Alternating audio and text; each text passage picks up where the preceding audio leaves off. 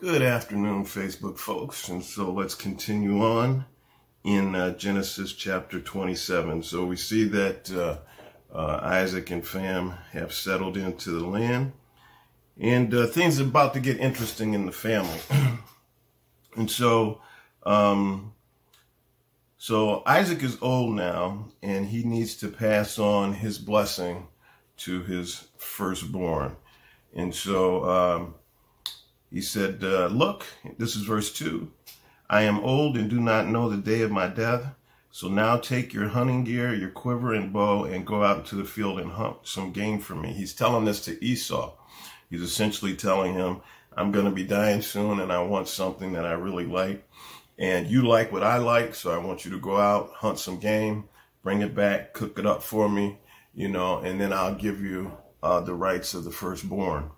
And so Rebecca overhears this, and she's not really pleased because Jacob is Rebecca's favorite and Esau is Isaac's favorite. And so she hears Isaac giving Esau his instructions, and she wants Jacob to have that blessing. So in verse 6, this is what she tells him. Rebecca said to her son Jacob, listen, I heard your father talking with your brother Esau. He said, bring me game and make a delicious meal for me to eat so that I can bless you with the Lord's presence before I die. In verse 8, now my son, listen to me and do what I tell you. Go to the flock and bring me 2 choice young goats, and I will make them into a delicious meal for your father, the kind he loves. In verse 10, it says, then take it to your father to eat so that he may bless you before he dies. Verse 11, Jacob answered Rebekah, his mother, look, my brother Esau is a hairy man, but I am a man with smooth skin. Suppose my father touches me, then I will be revealed to him as a deceiver and bring a curse rather than a blessing on myself. His mother said to him, your curse be on me, my son. Just obey me and go get them for me. So she's setting him up. She's setting him up to get the blessing of the firstborn, even though he wasn't the firstborn. And she knows that she's deceiving her husband, and she's trying to make what she wants to come about. And so if we skip down here to verse 19, when Jacob has gone and done what his mother said to do, and she has prepared the food and given it to him and said, okay, go take it to your father. And then in verse 19, Jacob replied, let's go up to verse 18. When he came to his father, he said, my father. And he answered, here I am. Who are you, my son? Jacob replied to his father, I am Esau, your firstborn. I have done as you told me. Please sit up and eat some of my game so that you may bless me. In verse 20, but Isaac said to his son, how did you ever find it so quickly, my son? He replied, because the Lord your God made it happen for me. Then Isaac said to Jacob, please come closer so I can touch you, my son. Are you really my son Esau or not? And so in verse 22, Jacob came closer to his father Isaac. When he touched him, he said, the voice is the voice of Jacob, but the hands are the hands of Esau. Verse 23, he did not recognize him because his hands were hairy like those of his brother Esau, so he blessed him. Again he asked, are you really my son Esau? And Jacob replied, I am. And so the deception is in play. We see what's going on. We drop down to verse 26. Then his father Isaac said to him, please come closer and kiss me, my son. So he came closer and he kissed him. When Isaac smelled his clothes, he blessed him and said, the smell of my son is like the smell of a field that the Lord has blessed. May God give to you from the dew of the sky and from the richness of the land an abundance of grain and new wine. May people serve you and nations bow and worship to you. Be master over your relatives. May your mother's son bow and worship to you. Those who curse you will be cursed, and those who bless you will be blessed. And so we see that Isaac has given what he thought was Esau his blessing. He actually gave it to Jacob. And so obviously Esau is going to find out. And so So Esau goes to his father, and in verse 32, but his father Isaac said to him, "Who are you?" He answered, "I am Esau, your firstborn son." In verse 33, Isaac began to tremble uncontrollably. "Who was it then," he said, "who hunted game and brought it to me? I ate it all before you came in, and I blessed him. Indeed, he will be blessed." In verse 34, when Esau heard his father's words, he cried out with a loud and bitter cry and said to his father, "Bless me too, my father, bless me too." But he replied, "Your brother came in deceitfully and took your blessing." And so then Esau says, then he asks, "Haven't you saved a blessing for me?" But Isaac answered Esau, "Look, I have made him master over you, have given him all of his relatives and his servants, and have sustained him with grain and new wine. What then can I do for you, my son?" In verse 38, Esau said to his father, "Do you have only one blessing, my father? Bless me too, my father." And Esau wept loudly. In verse 39, his father Isaac answered him, "Look, your dwelling place will be away from the richness of the land, away from the dew of the sky above. You will live by your sword, and you will serve your brother. But when you rebel, you will break his yoke from your neck." And so basically his blessing was, one day you'll break away from your younger brother. And that is all that Esau got in the way of a blessing. And so obviously Esau was not happy. He was very upset and angry with his brother. And so he vowed to kill him. And so this gives us remembrance of Cain and Abel. And so we look here at verse 43, and this is Rebekah talking to Jacob because she's trying to save him. And she says, "So now, my son, listen to me. Flee at once to my brother Laban in Haran." Verse 44, "And stay with him for a few days until your brother's anger subsides, until your brother's rage turns away from you, and he forgets what you have done to him." And so this is all Rebekah's plan.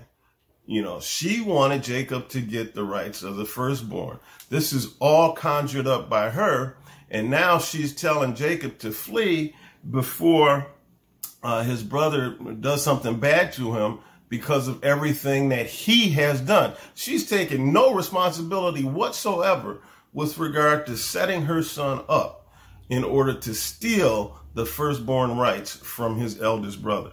And so, again, it's passing the buck. It's not my fault. You have done this, and so now you have to deal with it.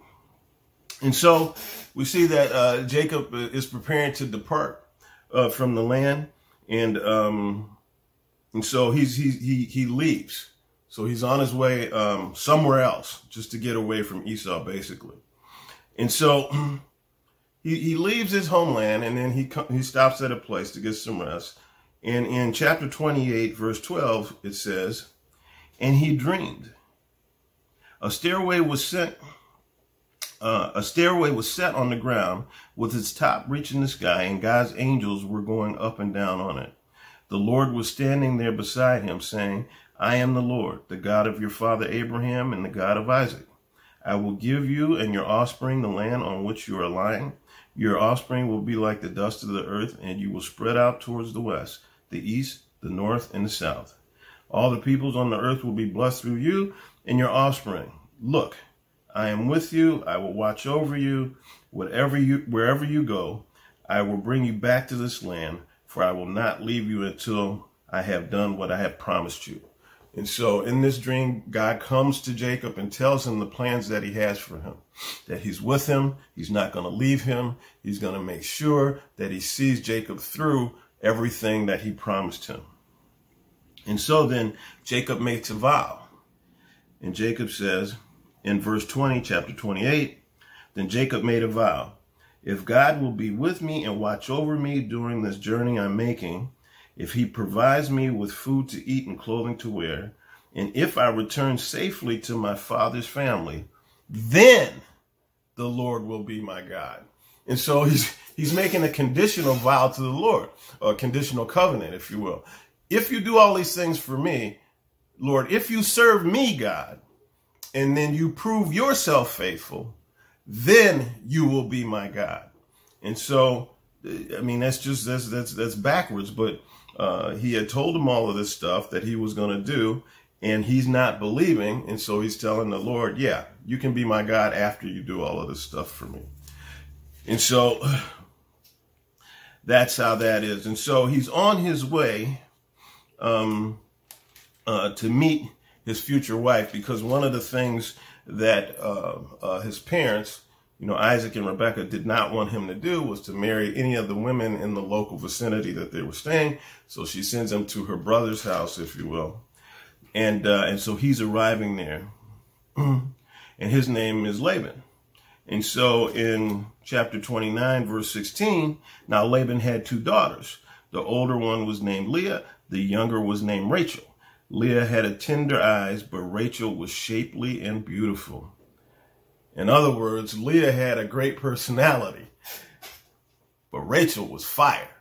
And so he fell in love with Rachel. This is what he wanted to do. In verse 18, Jacob loved Rachel, so he answered Laban, I'll work for you 7 years for your younger daughter, Rachel. And so I'll give you 7 years of labor if you give me Rachel as my wife. And so then we see verse 21, Jacob said to Laban, since my time is complete, this is after the 7 years, give me my wife so I can sleep with her. So he is like ready to do his thing. I put my time in. Now let me get what I came here to get. And so Laban throws a feast and everything. The word doesn't say so, but it implies that Jacob got lit, that he got drunk. And then Laban gave Leah to Jacob that night. And then in verse 25, when morning came, there was Leah. So he said to Laban, what is this you have done to me? Wasn't it for Rachel that I worked for you? Why have you deceived me? Laban answered, it is not custom in this place to give the younger daughter in marriage before the firstborn. Complete this week of wedding celebration, and we will give you the younger one in return for working yet another 7 years for me. So in other words, you got to give me 7 more years. Even though I fooled you, you got to give me 7 more years. Now, this is, you reap what you sow, right? Because what happens here is that Laban deceives Jacob and tricks him into marrying the older daughter first because she was the oldest. And this is kind of payback because Jacob did a similar sort of thing to Esau when he stole his firstborn rights. And so he's kind of getting his just desserts. And, you reap what you sow. So he's been tricked, and that's the way it goes. And so what we're going to do here is we're going to pause this and stop until tomorrow, because we're going to get into Jacob's sons starting tomorrow, which will basically be the origins of the 12 tribes of Israel. And so, Father God, in the name of Jesus, we just thank you for this word. We thank you for the health that you've given us on this day. Father God, I ask that everybody out there who's listening to this and seeing this video will comprehend what's going on, that you will be able to speak divinely to and through them. And Father, we just thank you that we have these opportunities in Jesus'